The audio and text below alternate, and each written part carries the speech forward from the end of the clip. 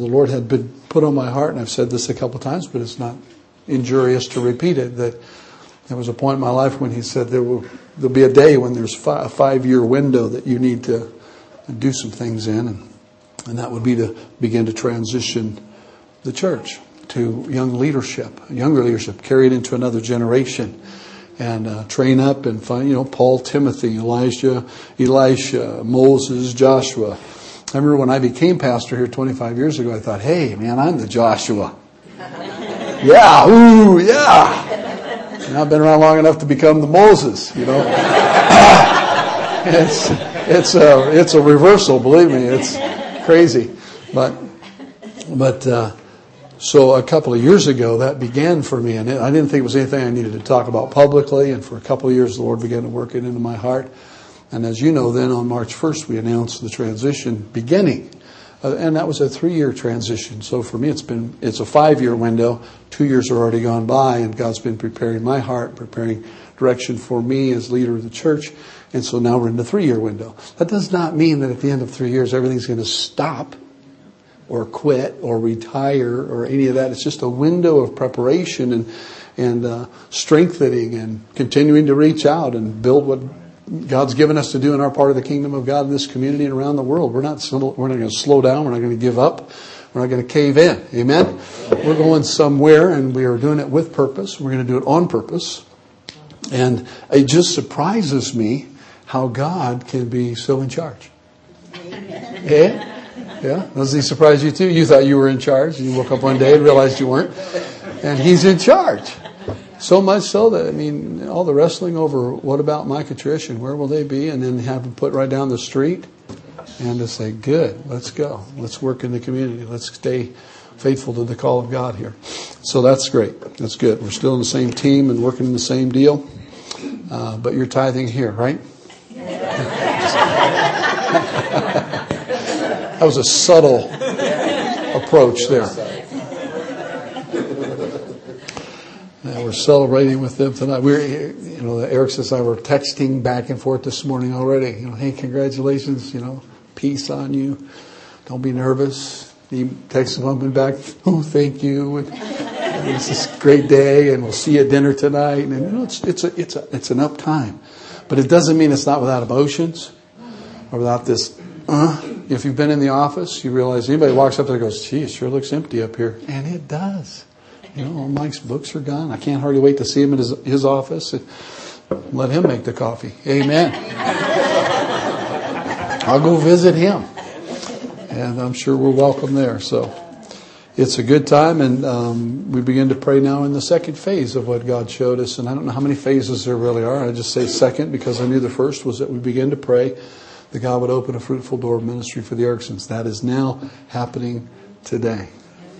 And I'm going to slip this in because it's significant to me, and I don't mean to embarrass them. I've already embarrassed them so much. The Newkirks. We talked about their encounter last time. Anyway, if you weren't here, then good. But she's in labor today. Yeah? And I'm thinking, in the natural, here's just a symbolism again for me that there's new birth happening today. When I got news this morning she was in labor, I said, bring it today. Bring it today. Let it be a marker. Let this little baby become a marker of history that says on this day God birthed His plans in full swing. And we came out going, wah! Let's do this thing. Amen. Sorry for those who are listening online. That probably was a surprise to you. Congratulations to them. We'll pray for Tina today to just have a great time of her first child. Praise the Lord. There goes one of mine. Bye, Dawson.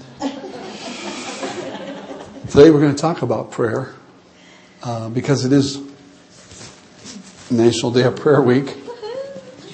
It doesn't take batteries this tie. But there are only certain occasions in the year when you get to wear something like this.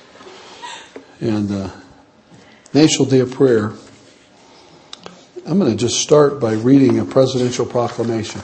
We'll read this again probably on Thursday night. And I've sent out an email to all the cell leaders, lighthouse keepers, then asked you to lead your cell groups this week to the National Day of Prayer. I'm asking you to substitute the National Day of Prayer gathering for your regular meetings. You might say, we want to still meet. That's fine, but you still need to be at the National Day of Prayer. I'm asking you to lead your cell groups to the National Day of Prayer. Call each other. Call your cell leader. Say, where are we going to sit? Where will you look for me when I go in the sanctuary? I'll be over this area, or I'll hold a sign up or something. Let's gather as cells at the National Day of Prayer and demonstrate how we work together and for some kingdom advancement. And so you'll get that email, I hope. I had some email problems with that one, but I think you got it. By President of the United States of America, a proclamation. Whereas the Senate of the United States, devoutly recognizing the supreme authority and just government of Almighty God in all the affairs of men and of nations, has by resolution requested the President to designate and set apart a day for national prayer and humiliation. And whereas it is the duty of nations as well as of men to own their dependence upon the overruling power of God, to confess their sins and transgressions in humble sorrow, yet with assured hope that genuine repentance will lead to mercy and pardon, and to recognize the sublime truth announced in the Holy Scriptures and proven by all history, that those nations only are blessed whose God is the Lord.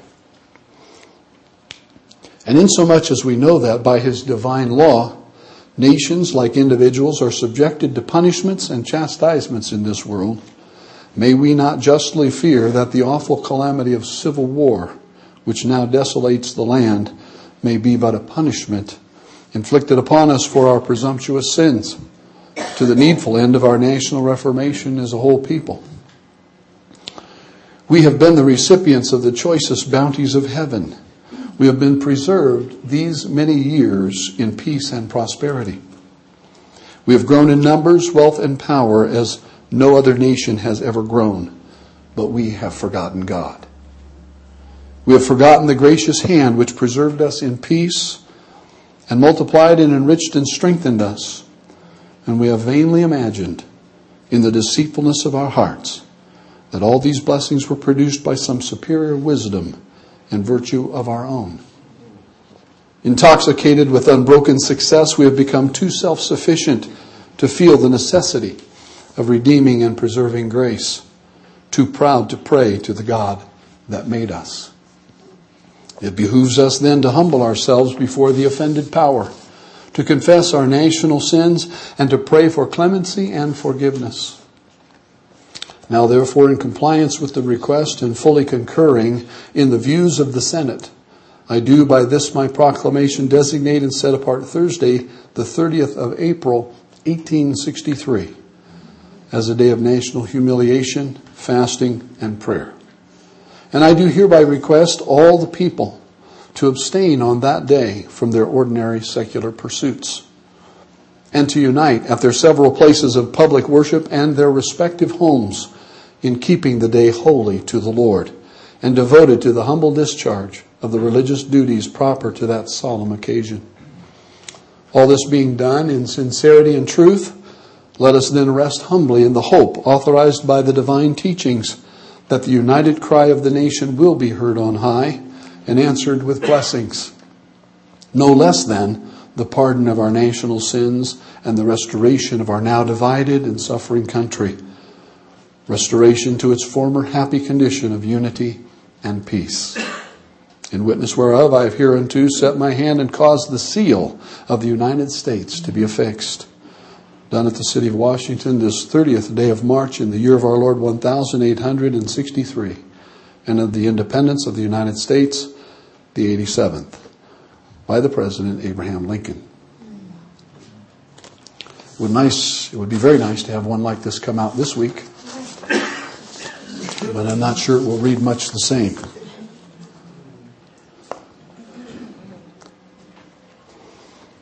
When you go back to the beginning of that again, you hear the Senate in full agreement said, we need this. Tell the President to write a proclamation. And the President says, I agree with the Senate. We must humble ourselves before God Almighty. We're not talking about any God, every God. We're talking about the Christian God. We're talking about the God of Scriptures. Talking about leaning on the promises of God that come from the divine teachings. Not just any set of accepted, quote unquote, divine teachings, but His Word. Let us humble ourselves, fast and pray. I was impressed by President Lincoln's proclamation in this, that he is actually saying, I want to make sure and encourage all the people to not even do their own secular work that day. Stop the nation. Shut down the busing, the trains, shut down the horse wagons and the merchants.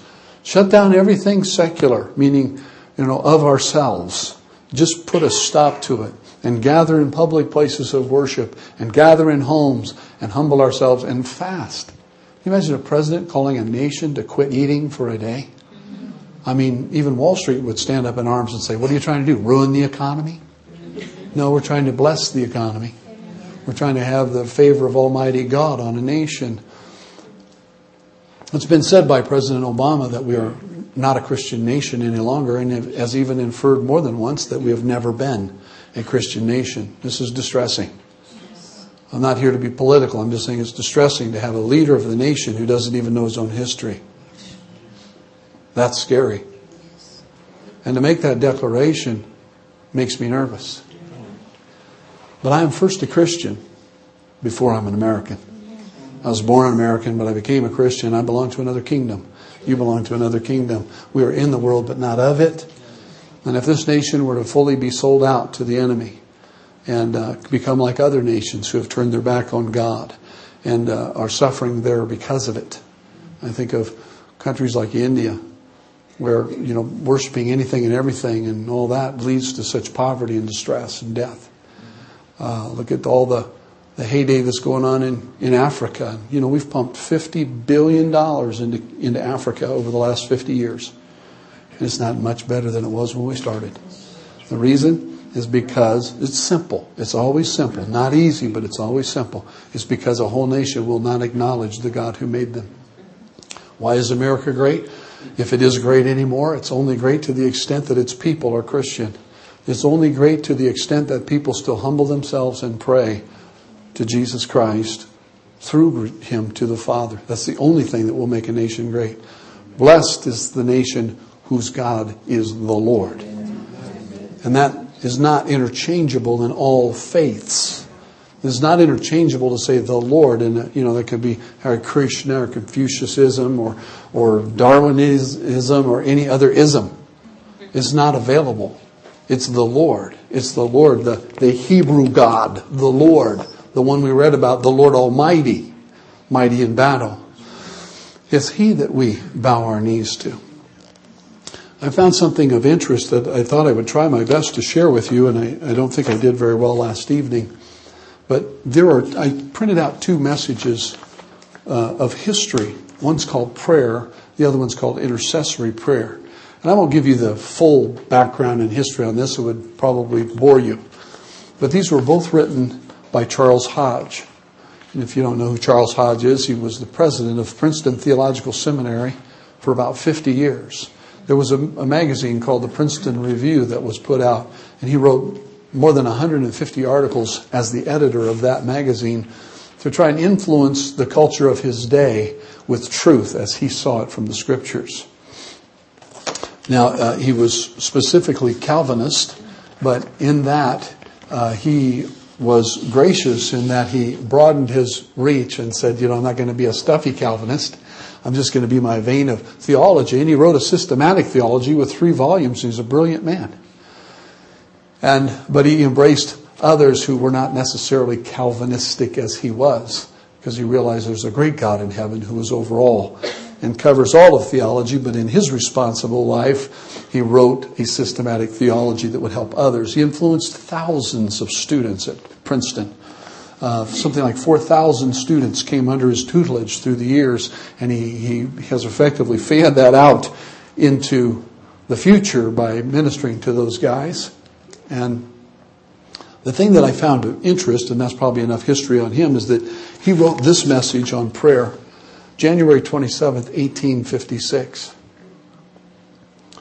This is just 4 years before Abraham Lincoln is elected as President of the United States. In fact, President Lincoln was elected in 1860, took office in March 4th, 1861. Think of this. March 4th, he becomes president. By April the 12th, the first shot is fired at Fort Sumter, and Civil War breaks out. In the midst of that, so here you have 1856, one of the Christian leaders in the nation at the time is saying, pray. Pray. And pray specifically. And pray these things and develop your prayer life, and let us be a people that call upon God for our help. 4 years later, the nation is at war with itself. And in the midst of that war, 1863, we have this proclamation from the president. So I just began to see chronology. And then this message on intercessory prayer was written and published November 26, 1865, just months after the assassination of President Lincoln. And I thought, gee, this should be like today. We should have been led up to this time reminding ourselves that we're a people of prayer. This is one of the distinctions of Christianity, is that we call upon somebody greater than ourselves who is alive from the grave and who can affect the way things change and how we live. He can affect cultures and communities. He can truly direct nations, but only if there are a people who will call upon His name in prayer. And then when we're in trouble, we need leadership that will say, let us humble ourselves and fast and pray before God Almighty, because there's no other hope for us. Just kind of a subnote in reading my little history. Last couple of days, I come to discover that Abraham Lincoln was actually very, very involved in developing the Christian Commission, which set up posts near battlefields where scriptures were given out and gospel was preached. And during the Civil War, during those years of 1861 to 1865, more than 300,000 of our troops came to Christ during the war because of the preaching of the gospel. It wasn't the same on both sides, and it still confuses most of us that we would fight against ourselves in such a horrific way, killing one another, and yet on both sides calling on God for His help. That's a little confusing, isn't it? But nonetheless, in the midst of that, we had the call for prayer. And as a result of prayer, Bible societies were involved. New Testaments and scriptures were given out. Clubs were formed in troops where they would sit around in their tents and their fires and pass one worn New Testament from one, they called them reading groups. And they would take turns reading the scriptures and counting on one another for the gospel story. And when the chaplains would come, they would all run to the edge of the camp and say, the Bible man is here. And they would all be trying to con him out of another Bible. There are stories of in the battlefields where guys were kneeling in open fields, praying and worshiping and singing, and the other side was launching mortars and things in on top of them, and they would just stay there until the chaplain called for the benediction, and then they would get up and run for cover. But they were worshiping God and still fighting one another. It's a crazy thing. But you and I are called this week specifically to intercessory prayer. We're called to pray. We're called to respond to, even if the government is not going to call us to prayer, then we call ourselves to prayer. For example, there are lawsuits right now pending or in place that are trying to stop the National Day of Prayer.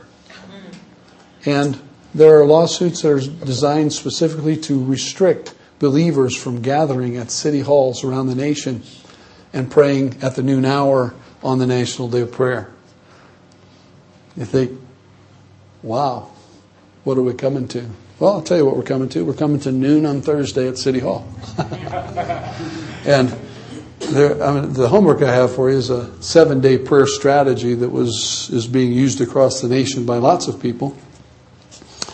But it's simply taking this bent of, on each day, grabbing the President's proclamation. Let me give you an example here for tomorrow.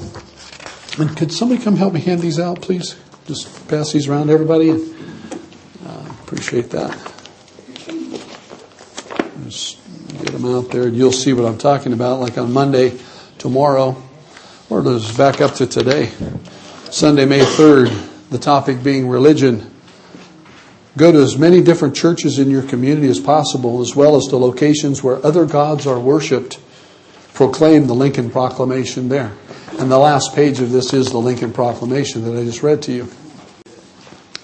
Redemptively pray the following over the true church. And there are bullet points that those who name the name of Jesus Christ as their Lord and Savior would experience a personal revival and fresh commitment of their lives to God and His purposes.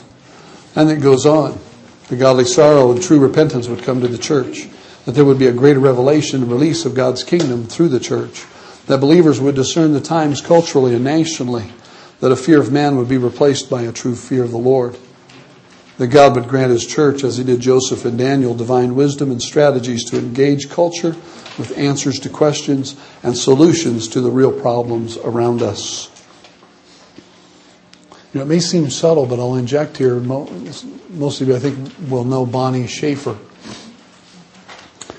Bonnie Schaefer has become I forget her title right now. I apologize for that, Bonnie, but she's the point person for deterring young drug use in our community for Operation Breakthrough. She's building a committee, a community watch group, to begin to decide and build policy and change laws if we can, and decide together as team members how to most effectively keep young children from ever using drugs and alcohol in our community. And you go, well, there's a fruitless war. No, not necessarily. When we say this, we're praying that God would grant His church, as He did Joseph and Daniel, divine wisdom and strategies to engage culture with answers to questions and solutions to the real problems around us. And have a Christian at the point is significant. Have a leader who will stand up and say, I will take this job, I will organize this activity, I will lead in our community a group of people, both Christian and non-Christian, counselors and seculars and believers together. How can we most effectively stop our young people in this community from ever getting drugs in their system? That's a cultural war. And God is placing Daniels at the head of these things, and Sarahs and Esthers, and He's leading us in this time to take effective hold of our culture and make a difference, bring in the influence of heaven. So these are things you can pray. Pray that young leaders would emerge who will bring the culture of the kingdom to the highest level of every cultural mountain. And that cultural mountain issue is covered at the beginning in the opening paragraph of this paper. So I give that to you, and just to suggest to you that if you would like to participate with a national group of people, you could do it collectively as a cell. You could do it one or two in your car and drive to different places, meet for lunch, and then go next door and read the proclamation. The idea is to simply just have the power of the spoken word across our nation bring us back to a point, as Abraham Lincoln had proclaimed, that we're going to humble ourselves and pray. And we're going to speak truth over our nation. We're going to pray the things of God into place, because prayer changes things. Now, does prayer change things because I'm such a good prayer? Does prayer change things because I'm such an effective intercessor? Well, we can't discount our participation in prayer, because God calls us to pray. When God calls us to pray and calls us specifically to intercession, we understand that to intercede means to stand between two people, to stand between God and man, to stand between one thing or another is intercession. It's that role of peacemaker at times, and it's also that role of mediator. It's a kingly activity. It's a priestly activity given to us by Scripture, where God in Revelation says He has made us a kingdom of kings and priests. All of us have kingly authority. And we know that from Scriptures, Jesus said, I give you all authority over all the power of the enemy, and nothing shall by any means hurt you.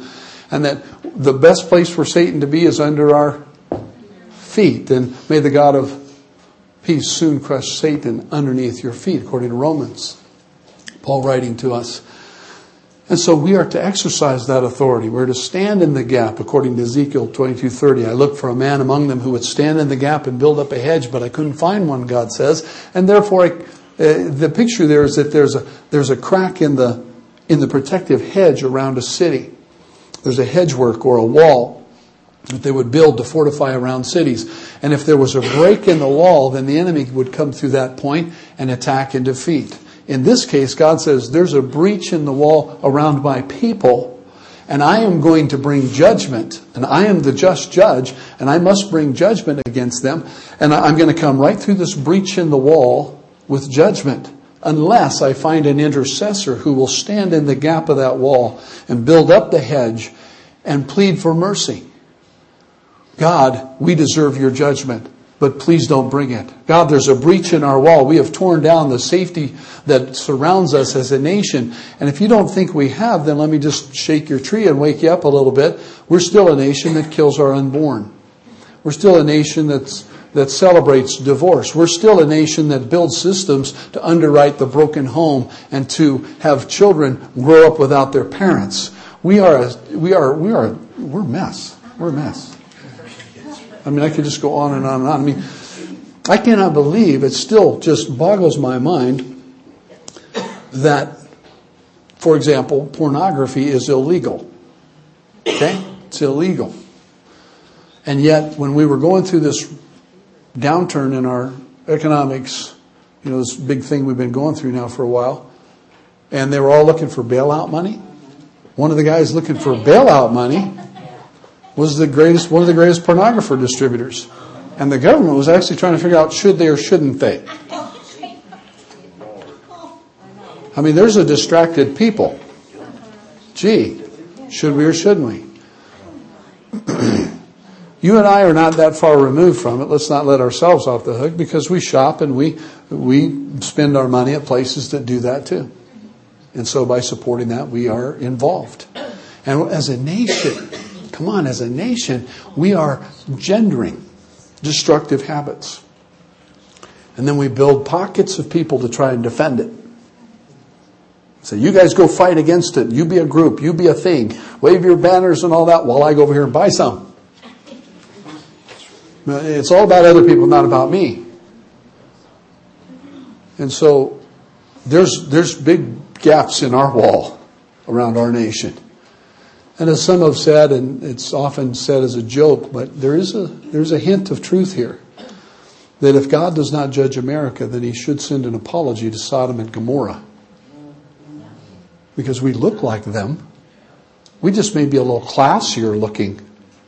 We drive nicer cars, wear nicer clothes perhaps than they did in Sodom and Gomorrah. But the same practices are occurring. We've got people knocking on the door saying, send out your little boys and send out your little girls and let us molest them. And you and I are being called on to call down the angels from heaven who will pull the people inside the house and say, you can't get in, strike them with blindness. If you don't know what I'm talking about, just read the story of Sodom and Gomorrah. We're being called on by other leaders in the nation. We're being called on by one another to stand in these gaps and to build up the hedge so that judgment does not come in against us. If we were to get what we deserve as a nation, we would be in greater trouble than we are now. God has been merciful to us. And there's purpose for that. There is reason for that. He wants to still use this nation to reach the world with the gospel. He's raising up other nations who are becoming more and more responsive to sending missionaries into other parts of the world. China is one of the great missionary sending groups now. And they're training people to send them into the Middle East. The Chinese evangelizing the Middle Easterns. The Indians in India are developing nations. India is the second largest populated country in the world now, only behind China. I don't know how they packed them all into that little triangle, but they're in there.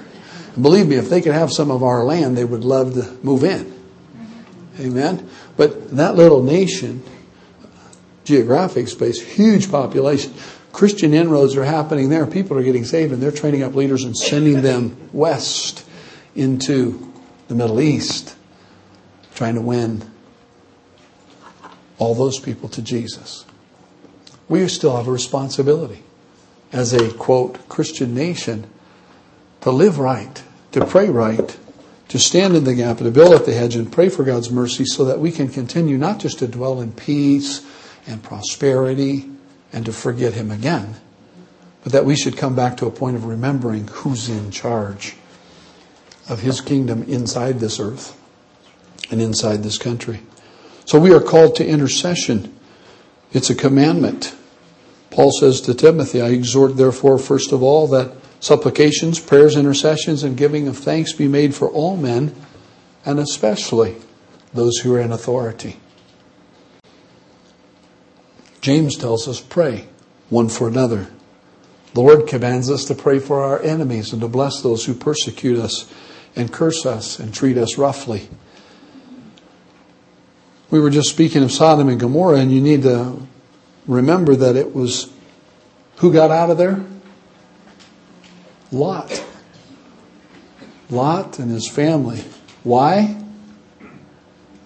Because Abraham interceded. Because Abraham stood with God.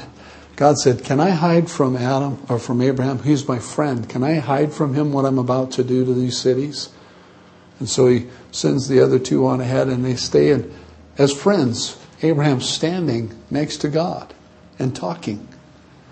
And Abraham's, once he finds out what's about to happen to these cities to be destroyed, he says, well, what if there's 50 righteous in the city? Would you still, that's not like you. You wouldn't destroy the whole city with the righteous inside. What if you find 50 righteous? And he says, okay, if I find 50 righteous, I'll spare the city. Well, what if you only find 40? And I tell you what, this is, I'm not trying to stereotype, but Abraham's the father of the Jews, you know. And man, he was already bargaining with God.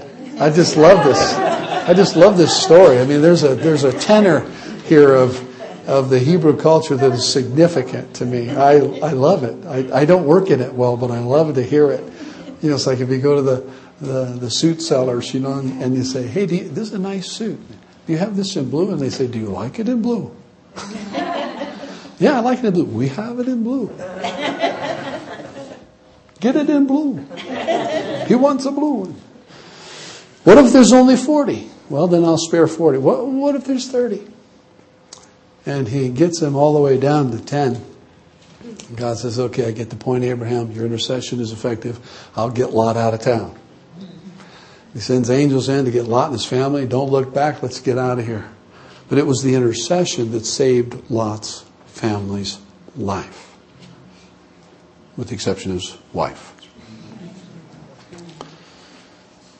Abraham interceded for the people of Sodom and Gomorrah. Moses often was on his face for the people of Israel, interceding for them. God spared them from this plague, and the plague would reverse or stop.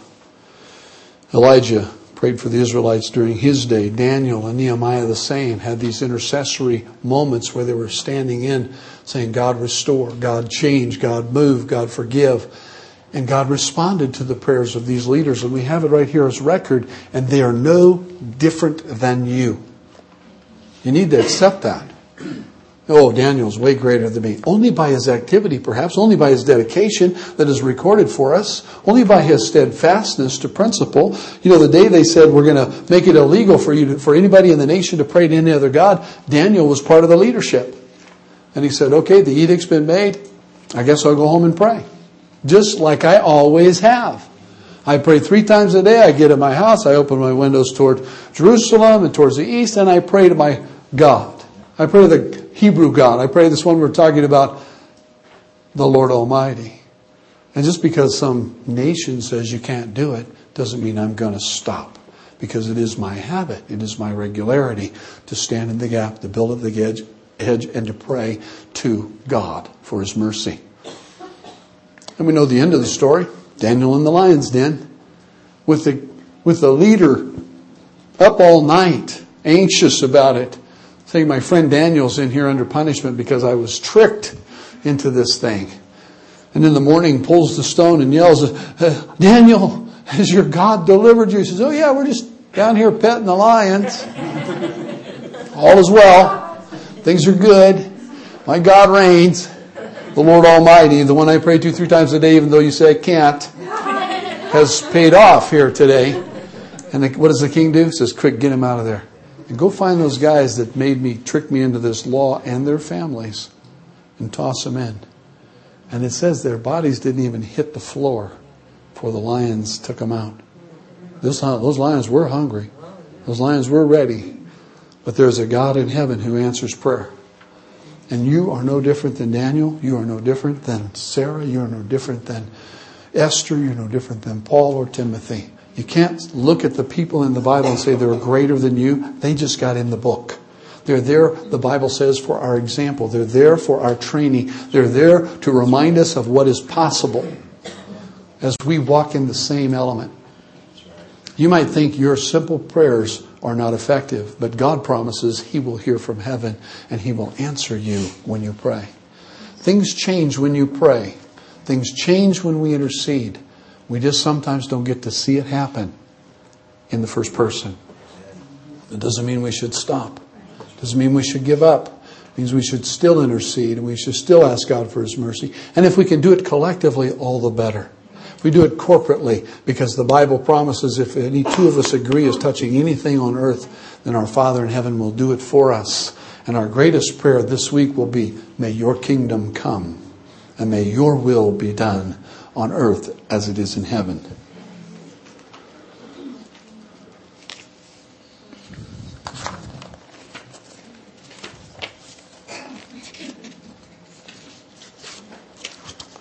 In this first message, there was a sentence I wanted to share with you.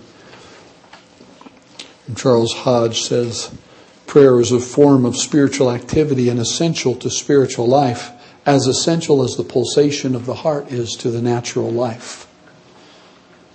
It is the evidence and exercise of life. It is necessary to life's continuance. A prayerless Christian, this is the sentence that stands out for me, a prayerless Christian and a pulseless man are alike impossible. A prayerless Christian and a pulseless man are alike impossible. What a great sentence that is. You can't get up in the morning and say, I won't need a pulse today. And as a Christian, we can't get up and say, I won't need to pray today. What is prayer? Prayer is conversation with God. Prayer is dialoguing with Him. Prayer is not just always throwing things in His direction, expecting Him to do everything. It's a conversation. One that comes with premeditation. I believe if you want to foster a good prayer life, one of the things that I would submit to you is that you anticipate it. Have you ever gone to see a friend? You said, I'll be over at 4. I'm coming to say hi. Or you made a prearrangement. Now I know you just text them and say you're on the way. But I'm coming over. And all the time you're on your way, you're thinking about the things you'll talk about. You're thinking about the reason for your visit. Or perhaps you've made the extra effort to see somebody that's in a hospital that's generally off the mountain. And you've said, I've got to plan my day. I've got to leave at this time. I've got to make sure there's gas in the tank or get a ride or whatever. I'm going to get there. And then why am I going there? They may be, half knocked out or still in pain or whatever the issue is. And you know that you won't be staying long to trouble them. But that while you're there, you're going to be very specific in your relationship. You're going to be very specific in your purpose. And you're not going to leave without reading them a scripture or two or reminding and encouraging them of God's closeness. And then you're going to lay hands on them and pray for them. And then you're going to quietly slip out while they rest. And then you're going to drive back home. And you're going to stop and get something to eat. And you're going to make your Costco run or whatever it is you got to do. But you're going to do all that. And it's going to take you about 8 hours to do all of that. Amen. In one day.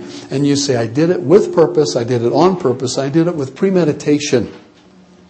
I knew why I was going to have a relationship with this friend of mine. And our prayer life is very similar. Say, today I'm going to meet with Jesus. Today I'm going to meet with God. Today I'm going to converse in and with the Holy Spirit. And I'm going to be with Him. And I'm going to meet at this time. And these are the topics I'm going to bring up. And He's going to speak back to me and tell me things I hadn't considered yet. Jeremiah says, call unto me and I will answer you and show you great mighty things which you haven't even thought about yet. And so when you get in the dialogue with God, He's involved. He's just waiting for you to kind of empty your chambers sometimes. Come on, give me all of it. Empty your heart out before me. Now let me pour in life. Let me pour in response. Let me pour in answers that you didn't think were possible. And by the way, while we've been talking, I've already been taking care of many of the things that were on your heart. Remember one time we used to have a platform built in here, and we were in a service, and I've shared this a couple of times, but we were talking about prayer, and I saw this picture in my mind. I work visually most of the time, and here on the throne, up on the platform of our church, was God seated on his throne. And I thought, and I had all these things I needed him to deal with. And I had like little chits of paper with requests on them. And all over the room, people were praying. It's like we were collecting this little, quite a lot of little slips of paper with the requests on them. And I thought, I'll just slip up here to the platform right below his feet, and I'll just slip these out in front of him, and then I'll withdraw. I said, because he's God and I'm not, and I'll just slip my requests in there. And as I saw myself move up and lay those at his feet, and then begin to slip out, he said, "Excuse me, wait just a moment." And I looked down, and there were angels coming in from every direction, and they were grabbing these slips of paper, and they were gone. And these angels were dispatched in every direction, and they had taken every slip of paper, and the floor was empty. And he said, "Excuse me, could you stay a while? I'd like to just talk with you. I'd like to just be together. I've taken care of all the things you needed. It's already done. They've been dispatched. They're on their way. The answers are coming. But I just would like for you to stay." And it just broke me. I thought, God of the universe wants me to just stay and sit and talk. And I don't even have anything to talk about because all my needs are gone. Everything I thought I could bring up has disappeared. Now there's a great picture of spending time with God. I wish I could say I originated it. It'd be great. Put it in a book, maybe sell a few hundred copies. It's not it. God originated that vision for me to demonstrate for me that he is at work even before we ask. That's what the scripture says. He knows the request before they even hit our tongues. Why do we hesitate to come? We're not hesitating as much as we used to, are we? Let's congratulate ourselves. We're doing better. Pat somebody and say, "You're doing better. You're doing better. We're doing better." We're not here to condemn ourselves. Amen? We're here to congratulate ourselves and celebrate the powerful God that we serve, who's now calling us as a nation to pray again.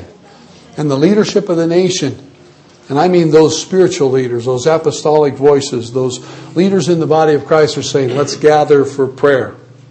One of the things that will happen, and I mentioned it sort of tongue-in-cheek, is that quite seriously, if you want to be there, City Hall, noon, Thursday. Those are being called out to pray at City Hall all across the nation. It's a movement. It's a place to say our government needs to submit its knees to Jesus, needs to bow before the King of Glory. And we're going to stand on that property and declare his lordship together. Well, that's the lawsuit is there to prevent us from doing that. And I don't think it's effective yet, but, let's give them something to fight about. So the concept is show up at City Hall, leave your place of work. If you got an hour for lunch, 12 to 1, the idea is leave your place of work, take 20 minutes to get to City Hall, pray from 12:20 to 12:40, and then head back to work. But when you get there, nobody's going to be in charge. There'll just be other believers milling around. You'll see friends and other Christians. It's just going to be a rising of the moment.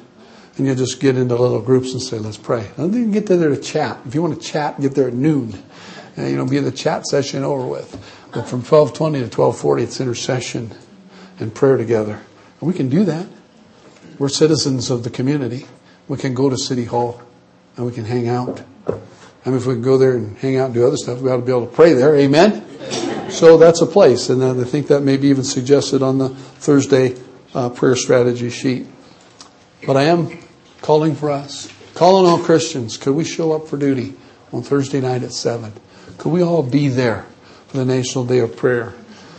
Child care is covered to the extent that every part of the family has got something to do at the National Day of Prayer this year. And I think that's a big thing. And I thank Don Ford and the Community Church by the Lake for providing that place for us to meet so that we have different rooms for those activities to take place. If you happen to be a person who would really, in a sacrificial way, I think, be willing to be in prayer with infants, you do your intercessory prayer in a rocking chair, so to speak, holding a baby or taking care of the little ones under 5, we could supply you as part of the team there to, and just let me know that, or let Arloa know that you would be willing to serve at the National Day of Prayer. We need about easily six infant care workers to be together. And you could be praying in there. And it's kind of a sacrifice not to be out in the big deal event and to be in the background. But you would be supporting the ability for families to come together, husbands and wives not have to decide who's got to stay home with the kids. We can all go because somebody's going to serve there. So that's a high and noble task, I think. So if that's you, let me know or let Arloa know so that we can put you on the roster for Thursday night. Well, praise the Lord.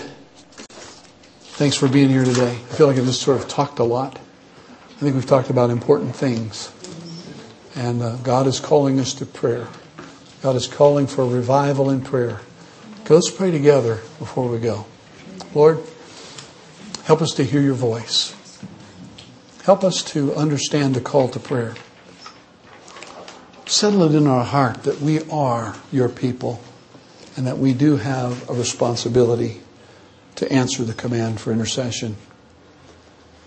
Inspire us this week all across this community, wherever we go and drive and walk, shop, play and educate. Lord, put a prayer upon our lips and our hearts that we would utter for your kingdom to come and your will to be done. Show us the different component parts of our culture that we need to intercede for. Be spontaneous within us to lift up arts and media and government and education and families and marriage and young people. God, stir us to speak in agreement with you, your heartbeat for our community and for our nation. We're in trouble. Lord, and we're not the first time in trouble. There are those in history in trouble ahead of us, and yet they were able to call together and bow the knee and to humble themselves and pray. Lord, lead us in this. We ask, teach us in this of our effective role as active Christians in this community. Raise us up as salt and light. Put a word of hope upon our lips and a joyful step in our walk as we are among people, so that they will look to see you alive in us and say, why do you have such hope? And give us an open testimony of your grace and help us to lead others into relationship with you through Jesus Christ. Amen. Amen.